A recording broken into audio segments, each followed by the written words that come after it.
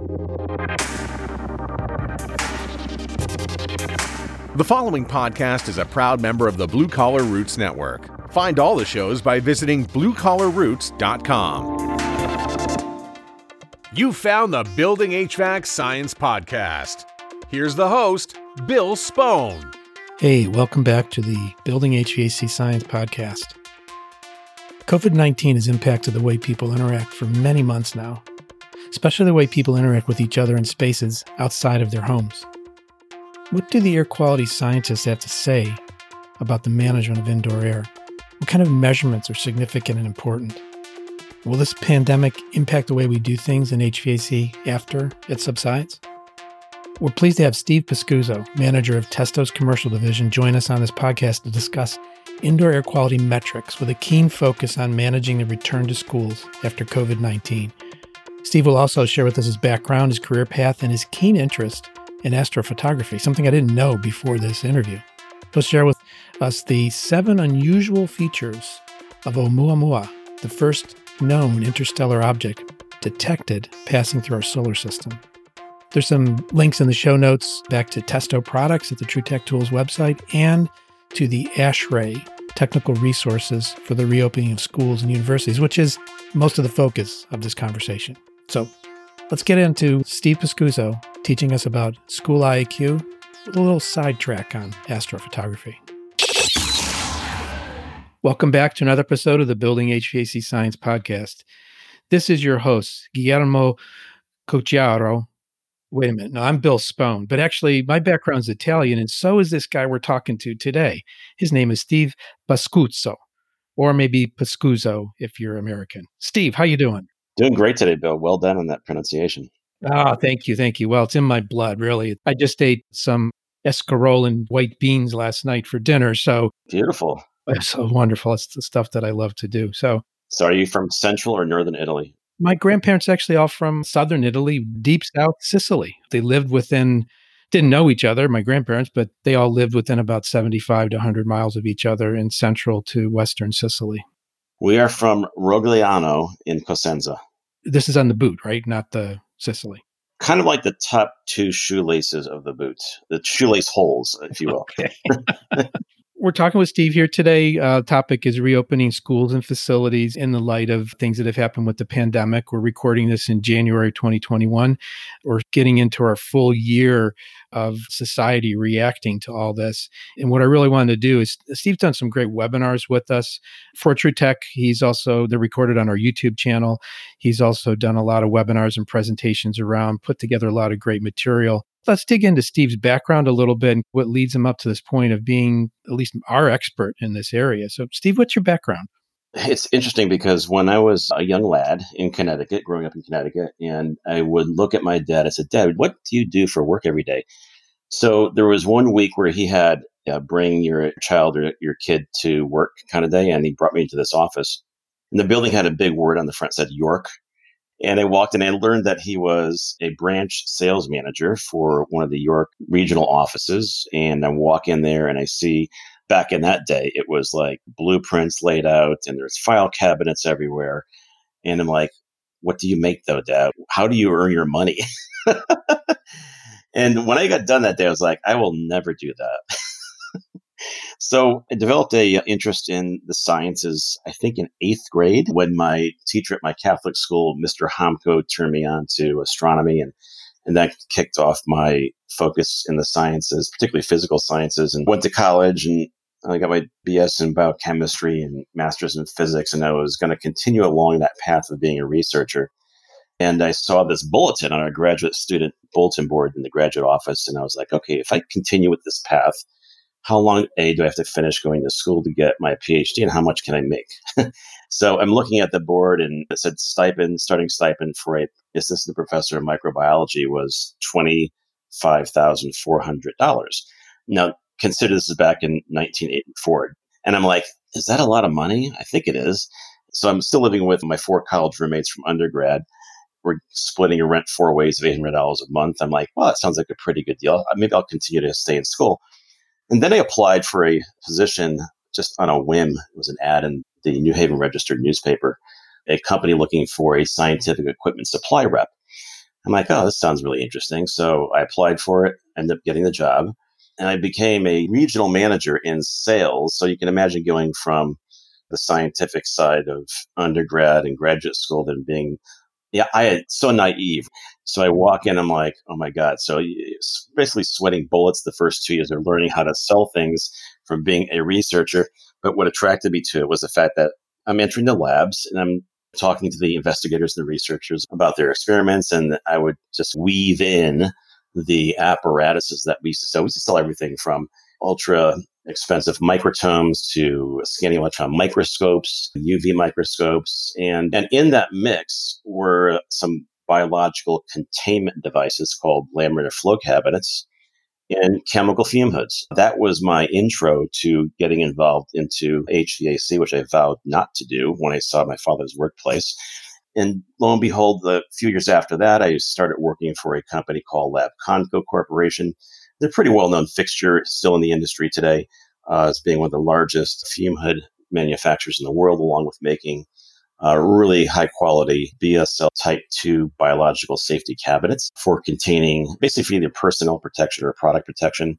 And I was a regional manager with them for about 3 or 4 years. And then I was recruited by a startup company out of Boston called Phoenix Controls Corporation. And I was employee number 5 with them. And it was really a classic startup back in around 1992, I believe it was. And we were sharing 3 desks with 5 people. So 2 of us had to be on the road all the time. And we were in an office space right above Steve's Ice Cream Shop, which is right next to the actual Cheers bar that you see on the intro. The Bull and Finch Tavern, is that right? Yeah, exactly. So back there near corner of Mass Avenue and Commonwealth Ave. And I was with them for about 12 years, and we grew that company. And then Honeywell acquired us, and we decided to not work for the big guy, for the big man upstairs. So we all kind of went our separate ways, went to work for a competitor for a period of time. And then I joined Daikin North America throughout the past 6 years as a regional manager in the Rocky Mountain in the southwest U.S. states for their light commercial VRF and VRV systems, high-end residence for custom homes up to commercial buildings. And I was with them the past 6 years, and now thankfully here with Testo now. The past 1 year anniversary was last week. Oh, cool. So you're back to the more scientific side, the measurement side, which kind of harkens back to your roots. And especially it's interesting, I was having this conversation with Doug Goodwin, our VP, and a few of our regional managers. It's where we were saying how fortunate it is that we are here with this company right now, because you hate to say something is recession proof, but this market for us is really COVID proof. It's really designed for what Testo does from a instrumentation measurement standpoint. It's been really quite fortuitous for us. You've had a lot of experience, I would imagine, in the last year, because you came in right in the beginning of the pandemic. And what was that like? What kind of equipment were you selling? How did you position things? How did things go the last 12 months? It's really interesting because the focus, I was brought in to basically kind of a new commercial division, really focused on indoor air quality. And when I joined the company the first week of January of last year, that was literally, that was maybe 11 weeks before COVID. So it was pretty quickly that we had to pivot, and we started to pivot. And the focus there was maybe we can provide high quality measurement instrumentation to quantify outside airflow, to bring in more fresh air into all kinds of facilities. And actually leading up to the COVID outbreak, which really kind of kicked into gear in April and May of last year, we were really focusing our instrumentation, particularly our IAQ measurement technology, on providing mitigation of high CO2 levels in commercial building spaces, because there's been quite a bit of new research over the past 3 or 4 years in regard to the inverse relationship between high CO2 levels and reduction of cognitive performance. And lo and behold, when COVID hit about 12 weeks later, it turns out that CO2 is now really considered to be what's called a co-surrogate or a proxy to high potential for COVID-19 transmission. So it was really kind of an easy transition to take what we were doing on the instrumentation flow measurement side for quantifying CO2 in commercial buildings and then melding that into COVID mitigation. And the other thing that actually happened at that point in time was had a conversation with our management. I was researching our product line because Testo's background is we have one foot into providing data logging technology for all environmental parameters in the food science, biopharma, and life science space. So I'm looking at the products that we had on that side, which we weren't really exposed to on the commercial HVAC and our side. And I noticed that we had a product called the Testo 160, and I was like, wow, this really fits the new ASHRAE guideline that was just released in July. So we had a conversation. So we quickly, the Testo 160 system over to the commercial side, and it's really fit incredibly well to really solve some problems from the standpoint of basically quantifying what is effectively happening in high populated enclosed rooms, such as classrooms or laboratories or libraries. And the big important thing there is it's been identified that COVID is highly transmissible via air. There's a lot of research and contention. Yeah, back and forth all summer and Yeah, fall long. Yeah. in the medical community back then was that, was it mostly by contact or whatever, but there's been a number of studies that have been produced and links that have been created to actually verify that transmittance is just as viable as contact for this virus. I would encourage listeners, if you want to get like the real in-depth technical details, we do have, like I said, 2 webinars that are on the TrueTech YouTube channel that Steve presented on our behalf that you can dial into all these specifics here. So what, if anything, are you doing like in your own personal life to measure or monitor these things? You mean as far as applying it to non-commercial applications? Yeah, I mean, or what would you recommend somebody like an individual do? Because a lot of times people have to walk up to an issue and understand it and appreciate it sort of on their own human personal level. What would you recommend in that progression? That's really interesting because I've been thinking about that quite a bit over the past couple of months. And there's definitely a need to measure at least CO2 and relative humidity in a residential home space, because the fact that we are all now predominantly working out of our homes as our office. And unlike commercial buildings, which have quite a bit of designed outside fresh air coming in, I would probably venture to guess that 98% of all homes, even new construction homes, are 100% recirculation. And the fact that if your home was built, say, after the mid 80s, where most new homes, even though they're stick built, were still wrapped in Tyvek, which will tend to tighten up the permeability of air being leaked into a house. There's a big concern as far as fresh air intake now in newer homes. As a matter of fact, it really came about back in the early 90s when there was a huge outbreak of mold and black mold in Austin, Texas. And if you remember that, but there were hundreds and thousands of homes, and the homes were built quite tight. And in Austin, you think it is a semi-arid climate, but they do get heavy rain from February through April. And a lot of homes actually had to be either mitigated or even the owners had to move. So the fact that today, again, if you're in a recently built home over the past, say, 2 decades, it really would behoove you to measure CO2 content in the home, because a lot of people don't realize when you go outside, the background part per million content of CO2 is about 400 parts per million, give or take 5 or 10 parts per million. And even though CO2 is actually a natural gas that occurs in our atmosphere that we breathe, just like nitrogen and oxygen, it is poisonous. But unlike carbon monoxide and carbon dioxide, which has really quite evident physical effects on us, if that part per million content goes up just by a little bit, say from a furnace leaking out of the heat exchanger, you can change the CO2 level by a factor of 3 times, from going outside at 400 parts per million to walking inside to being close to 1,600, 1,200 parts per million. And you're not going to notice that. Not right away. I have a lot of inside monitors, indoor monitors for CO2. And we just moved into a new house where we have more like a commercial system than a typical residential system. It's a energy recovery ventilator that actually has a CO2 sensor in it. And I've got mine set to ventilate when the CO2 goes above 800 ppm. That's based on this commercial logic or the research that's come about recently. And I feel very lucky they have that here because when I used to measure at the house we used to live in, my office, people know this, I'm full of hot air. My office used to get up to right, 1200, 1600, 1800 ppm. And it starts to debilitate. It starts to affect your thinking. It starts to affect your mood even.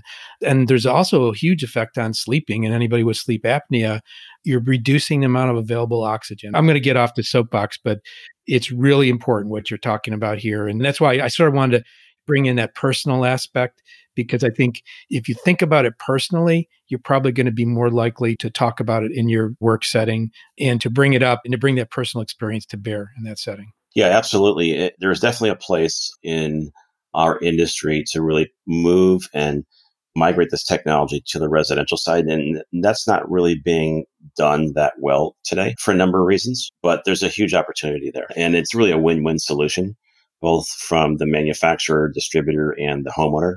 There's really no downside into doing this. So you did this pivot, and I'm learning now it's more like in July when you really started to say, hey, we have a series of devices that measure physical parameters that can be applied to this use case, this application. And I know this for a fact, but can you tell us about, you quote unquote, get on the road with webinars and even some visits and some trainings. What did you find or learn that changed your point of view as you went across, say, like the last 6 months of training and communication on this? The main focus, I think, in our industry in regard to CO2 and COVID has been really narrowly focused for us on schools. And the fact that, again, research shows, I think initial concerns by a lot of medical doctors, particularly in epidemiology, were that, oh my gosh, children with partially developed immune systems are going to be the most susceptible to this. As it turns out, they are, and they do pick it up as easily as any adolescent or adult. But it doesn't affect them the same way. And quite oftentimes, they're more of a vector to transmit the virus to their parents, their grandparents when they come home at the end of the day, as opposed to, entire classroom becoming sick and not showing up for class. So the interesting thing is that even though ASHRAE developed this amazing standard in really blinding speed time, the research was just fresh hot off the presses back in April and May. And by July, in the middle of July, they had a 42-page document. It was really well thought out on first how to measure the performance of your HVAC system in your school, and then how to prep it the best way you can within the means that you have in your school district to get it ready to safely occupy for the students, and then keep it safe during occupancy, right? And the thing I found out, and I read at that time, a lot of the industry, regional and national shows kick off in January, February, and March and whatnot. And a lot of them went viral, but I still did quite a bit of traveling up until the end of March and then did a few more trips in November and October. And it's interesting, what I found out was that still a lot of our professional people in our industry were unaware of the ASHRAE guideline. And that surprised me. And then the other thing I realized was that there's an assumption in our marketplace that schools are not going to have the money to make all these changes. Well, in point in case, a lot of the school districts, particularly, and it's just the states that I was able to travel to, like Florida and the Carolinas and in California, I live here in Arizona, they've already passed approved bond issues, approved tax increases to fund these major HVAC retrofits and upgrades to make them safer for students during occupied hours. So a majority of the people in our industry, I think the assumption is that schools don't have the money. They have various accesses to money to get these mitigation efforts underway and started. That's a good thing. So what I'm getting at is that this is still an educational process, even with our contractors, even the facility engineers or supervisors that work in some of these schools are unaware of the new ASHRAE guideline, which is surprising. But then again, that's called job security. Yeah. I know you provided this before, but after we finish here today, can you shoot me the link on that? I'll put it in the show notes so someone listening to this can go back to their podcast app and click on it. And as I recall, like a lot of the ASHRAE documents are behind a paywall, but this one in particular is not, as sort of a public service. Is that correct? Yeah, it is free. If you just go to ASHRAE, I would just Google search ASHRAE under epidemic task4, schools, and that should bring you directly to their webpage and that link. And as a matter of fact, ASHRAE's done this a couple of steps better. In August, they produced a similar document for commercial buildings. So there are now 2 documents out now, and then they produced a 3rd document just on identifying and talking about the filtration aspect of this new mitigation guideline. So they basically took the filtration aspect, which is about 3 or 4 pages out of the 42 pages of the first document, and they expanded it, because I think there's also a lot of questions and assumptions that basically ASHRAE is stating that, hey, you really need to start off by putting in MERV 13 filters. And I think there's still a kind of an old wives' tale or belief in our industry that, oh my God, we can't put this in MERV 13. It's going to create too much back pressure. My fans weren't designed to actually handle these filters. The answer to that is maybe, sometimes not, and maybe yes. And it really depends on the age of the system.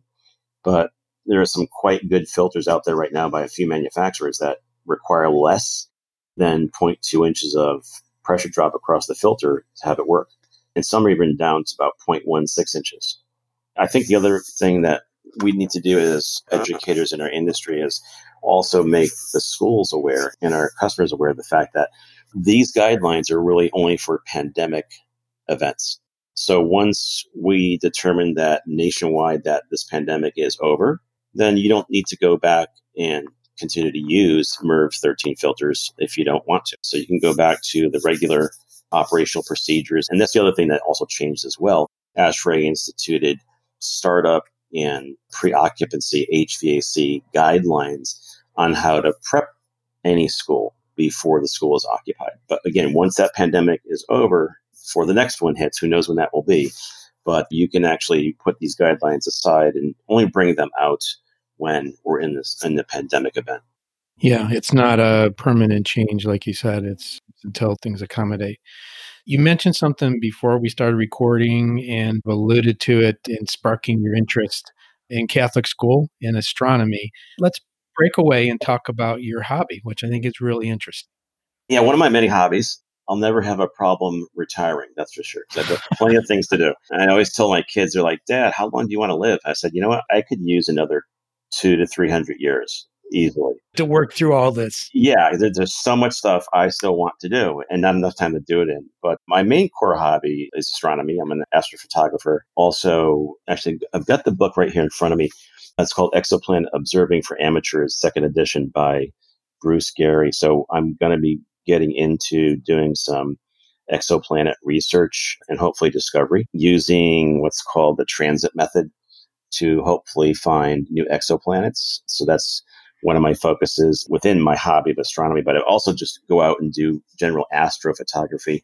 Living here in the great Southwest in Arizona really affords, compared to growing up in Connecticut, and you know about the East Coast or Northeast, Bill, if we have 2 or 3 clear nights a month, that's pretty much standard. Out here, we probably have 80% of the evenings 100% clear, cloudless. You can find me on a Thursday, or actually a Friday night, Saturday night, heading probably 120 miles east of Scottsdale, heading up to the eastern mountains up above the Mogollon Rim. And it's interesting. It's only about an hour and 20-minute drive, but in that hour and 20 minutes, I go from 1,600 feet elevation to 7,400 feet. So with a lot of that water vapor below me, with clear skies, you can really have some great images, both wide field. And a lot of people don't realize if you've got a DSLR, a Canon, or a Sony, and it's got what they call a kit lens, a regular lens that you bought with the camera, all you need is a tripod, and you can go out and take amazing images of the Milky Way with the stuff you have right in your house today. And a lot of people don't realize that. There's a little formula called the 500 rule, where basically you take 500 and you divide it by the focal length of your lens. So if your lens is a 50 millimeter lens, 50 divided by 500, or 15 to 500 goes 10 times. So that means you can do a 10-second exposure without getting any star trails. So the whole key is when you image the night sky, you want those stars to be just as we see them with our visual or with our own eyes. They're just points of light, and you want to avoid that star trail effect. So one of the things is use that 500 rule. But the higher up you go in optical quality, if you're really what we call a pixel peeper, A pixel peeper is a person that wants to have a print that's 20 by 18 inches, and you want to have the highest resolution possible. Well, then you take that 500 number, you start reducing it down to 400 or 300 so that you don't see any kind of star trailing from one pixel to the next pixel on your imaging sensor on your DSLR. So that's some of the things that I do. So does that tie into the transit method? You have enough information to explain that? Yeah, so the transit method has been used by professional astronomers over the past, 25 years to discover exoplanets around stars. And the way the transit method works is, and it's a lot of luck, even at the professional level. But the transit method means that, here's a good example. Do you remember back, maybe it was 15 years ago, we had a transit across the face of the sun of Venus back, I think it was like in 2006 maybe, or 2005. So basically the inner planets in our solar system, as they move in orbit, we're in the elliptical plane that we're up pretty much plus or minus 4 degrees off of being parallel to the sun's orbital rotational period on its axis. So any planets that are between us and the sun, they're going to be obviously between us and the sun. So we're going to see those pass in front of the sun once or twice every couple of decades. So when the Venus transits across the first surface of the sun, if you've got any kind of decent quality CCD imaging chip, which we all have now in cameras, and you have a little bit of software, you can actually see the light fall off or the drop of the sun's output being blocked by Venus, even though as a percentage, Venus is probably 0.0001% from an area standpoint of blocking off the surface of the sun. But there is going to be definitely a drop in photons that are being collected on the CCD chip. So now pull back from our distance, which is 1 astronomical unit from the sun, 93 million miles. So to 10, 20, 30, 40, 50 light years. So basically any planets around any other star would have to be, number one, in our line of sight. So we've got to actually be in the same orbital plane as other solar systems to actually catch these transits across the surface of their sun. And again, even with any Canon, Nikon, decent quality camera body, and with probably a 200 millimeter lens, a tracking mount is basically going to follow the rising and setting of the stars and the sun, so that you're not going to get any star trailing. And if you image an area of the sky for 3 or 4 minutes and maybe for an hour a night, and you keep focusing on that same area the next night and the next night, you should be able to pick up a exoplanet. But it's a lot of tedious work, because then you've got to measure that photon drop across each of the stars in that field that you've captured on your image. So it takes quite a bit of time. But if you're into discovery, which I am, I think at the end of the day, we develop businesses because it's our interest. But at the end of the day, I think we do it because we all want to stay relevant. And one of the things about being relevant is to be noticed. But I love what I do in my hobby. And the byproduct of it is, hey, if I discover an exoplanet, or I also do asteroid research as well, that's even more fun, I think, finding new asteroids, because there's a benefit there as well. We had the Chelyabinsk small asteroid hit Russia back about 7 or 8 years ago. And that was about the size of a large SUV, about 10 tons, 20 tons. But it shattered windows in Chelyabinsk, Russia, around a radius around 50 miles, and injured over 1,000 people because it exploded 10 miles above the surface of Chelyabinsk. So if that tiny little asteroid actually hit and made it down to the Earth, probably would have created a crater the size of a meteor crater here in Arizona, which is about a mile wide and 1,000 feet deep.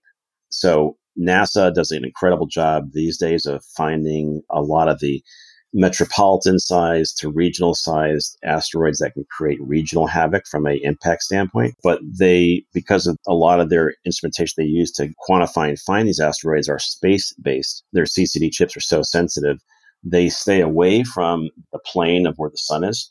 So if we have sun approaching asteroids, either like before sunrise or sunset, which is actually what happened in Russia, that was a sun approaching asteroid out of the sun side, but at sunrise, our orbital satellites that are specialized in picking up NEOs or near Earth objects is really compromised. So it's really up to amateur astronomers like me and many others to actually try to help discover these small bodies that the major professionals can't really search for. So that's another one of my interests.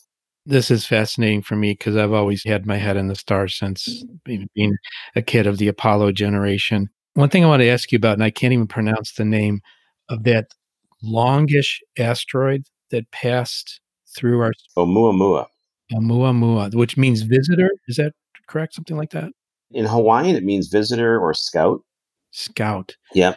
Okay, so tell me, what do you think about that? Because I thought I read an article from someone from Harvard recently said it has extraterrestrial origins. I would say it has extraterrestrial tendencies. I know this pretty well because I'm a fan of that. That's Professor Dr. Avi Loeb. He is actually the head chair person at Harvard's astronomy department. So he's not a slouch, he's not a goofball, but he's one of the first that actually did a number of analyses, and he came up with about 7 unusual features or aspects of this asteroid, or so-called asteroid, that doesn't fit the profile of anything that we've ever seen. Well, number one, it is of extraterrestrial origin because basically it came in what they call a hyperbolic type of path. It came in through the top of the solar system and exited out of the bottom. So it was 90 degrees perpendicular to the orbital plane of all of our planets. But when the astronomers looked at the data, it was actually what's called sitting in the frame of reference of all the stars in our region. There are about 500 stars in a cube, about 15 light years as a volume of space. And this asteroid was actually sitting in that volume of space at the galactic frame of reference. So if you took the average orbital speed of all the stars in our local area, that's the speed that Oumuamua was also traveling at. So it's really quite unusual that it was just sitting out there. So what actually happened is our solar system actually ran into it. It's not that it was approaching us at a couple 100,000 miles an hour, which is what our perceived speed was when it came into our purview to actually discover it. But it was actually sitting out there almost like a buoy. So that was unusual. Then number 2, it had a really high albedo. And albedo in scientific terms is reflectivity. So albedo was 10 times normal, that of a typical asteroid. Then the third weird thing was that its aspect ratio, so as it orbits, that light level is going to increase and decrease. You can actually characterize its shape by looking at that light curve picked up by a photomultiplier tube, which is like a CCD chip. And the light curve was so steep was that they found out that the aspect ratio of its diameter length was at least 10 to 1. So almost like a cylinder or a long, I guess a cylinder-shaped object, right? A tube or something, yeah. But the most confounding thing that really threw astronomers was that, because the big debate was, okay, is it a comet? Is it an asteroid? So after it passed the sun, normally if it's a comet, even when you approach, it came within 0.15 AUs of our Earth. So that's roughly about 9.3 million miles at closest approach. But on its way out, Spitzer Space Telescope really took a good close look at it, and there was no outgassing. So astronomers were like, oh, so it must be an asteroid. But then about a few weeks later, they noticed it started changing its trajectory. So it actually changed its trajectory and its outgoing speed increased. And the only way they could quantify this, and kind of the astronomers were really grasping it, so I was like, okay, well, maybe it's outgassing pure H2O, because H2O, if it's a pure molecule of H2O with no kind of impurities, the Spitzer Space Telescope would never pick that up, which is true. But we've never encountered any asteroid object that had pure H2O. They don't. There's always a mix of other dirts and ices and organic compounds. It's not like deionized water. It's not designed. Yeah. It's just happening, natural phenomena. That was a strange characteristic number 3 or 4 there, that it changed direction and speed as it was exiting. And then some astronomers were saying, well, geez, it's got to be something unusual. Maybe the calculation was that if it changed direction and speed by that much, it's pretty easy to calculate how much mass it would have to shed by looking how much its change of its predicted orbital path went off, plus its speed increase. And it turned out that the object had to shed about 100,000 tons of its own mass to make that change. But there's no recorded imaging data either in the infrared or ultraviolet or anywhere that any of that took place. So it's a mystery. So using statistics, a lot of the astronomers, including Dr. Loeb, said, okay, well, the fact that we just launched this satellite is called Pan-STARRS. So Pan-STARRS actually discovered the asteroid within about 3 months after it's starting to operate. Like, okay, so this must be a very common object. Maybe we just have never had a satellite with the right telescopes and right wavelengths to spot these interstellar visitors before, the fact that we found it within 3 to 4 months of starting this new probe, which was designed to actually find these new interstellar bodies, and we did. So they did a calculation. They said, okay, in the volume of space between the sun and the Earth, there should be about 15 or 20 of these in this space at any one given time. We just happen to find one. And they said, okay, if it is a natural origin asteroid, we should find one of these every month here on out after that. Well, now it's been almost 3 years and we haven't found anything else, which is strange. Characteristic number 5 now, because Dr. Loeb said, if we don't find another one, and that means this was an unusual event, and that means it may be of a non-natural origin, meaning extraterrestrial. So the possibilities are there. Yeah. Wow. I think we're going to wrap up the podcast here, but it's just, you leave us leave me hanging on my seat in terms of what this could be. And if the listeners want to get in touch with you, what's the best way?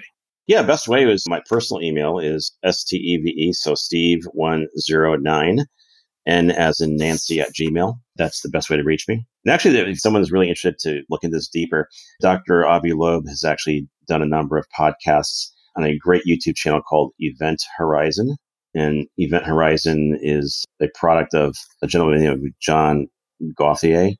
And he actually is a science fiction writer, but he does an incredible job. It's really more of a video podcast. So the graphics he's got in the background, along with the discussion with the scientists he has on every Thursday. But he's interviewed Dr. Avi Loeb 3 times over the past 3 years about Oumuamua and other topics about extraterrestrial opportunities to find and discover potential inhabitants elsewhere around the universe. And as a matter of fact, there's been a new thing that just came up, is that Proxima Centauri, which is our closest stellar neighbor, which is a star, it's actually it's a red dwarf star around Alpha Centauri. Proxima Centauri B is a Earth-sized habitable planet in that solar system. And the Breakthrough Listen project out of the Bay Area has been looking for SETI signals for about the past 4 years. And they just picked up a signal from that solar system, and it's passed all their filters, meaning that it is not of terrestrial origin. Or a natural event or natural phenomenon, yeah. Yeah, or from a man-made satellite or anything like that. Oh, right, something coming from near Earth orbit that's man-made things that are wrecking the signal. Wow, absolutely wow. This was the fascinating turn in the podcast here to what you got us into. Yeah, I don't know how to bring it back to Testo at this point, but... Okay, Testo's got a round logo, which is shaped like a planet. There you go. How about Yeah, it's kind of shaped like a G-type star. It's like a amber color. Yep. So we did. There's a tie in there. All right, we got a stake in the ground. We're back in home base now. Yeah. I really want to thank you, Steve. This is great. I want to get this produced and out there to the listeners. Some really interesting content. And again, take heed of some of the topic of discussion here about reopening schools and facilities and what products like Steve offers from Testo can do for you. Yeah, really important, because that product, the 160, easily applied for residential application and particularly commercial buildings. And this link between cognitive performance and high CO2 is a real thing. So even after COVID goes away. Well, I want to thank you for coming on again, Steve. I appreciate it. And thank the listeners for listening in. Thank you very much, Bill. It's been fun. Well, thank you for listening to this podcast about School IAQ. A little side light on astrophotography here with Steve Pascuzzo from Testo. There's other trade-related resources and influencers out there that we really appreciate working with, like Brian Orr at the HVACR School and Caleb Salibi, Zach Ciota of HVAC Shop Talk, Stephen Reardon, the HVAC Reefer Guy, Mike Mayberry, Tool Pros with Brent and Billy, and Service Business Mastery with Tersh, HVAC Overtime, HVACR Videos, Corbin and Grace Lunsford of Home Diagnosis TV, and of course, Jim Bergman and the Measure Quick YouTube channel, all the great things he does in interviews regarding Measure Quick. Here's a thought for today. It's a quote by Brian May, one of the members of the band Queen, and also an astrophysicist, degreed astrophysicist. The quote is, "Astronomy is much more fun when you're not an astronomer." If you're interested in becoming a sponsor or getting a guest on the Building HVAC Science podcast, please email me at bill@truetechtools.com. Some of the topics we discuss require technical training for proper interpretation or safe execution. So if you're a trained pro, you can go ahead and do it. But if not, please consult and hire a trained pro. The Building HVAC Science Podcast is a production of True Tech Tools Limited. Thanks again for listening. We hope to have you back next time on the Building HVAC Science Podcast. Take care.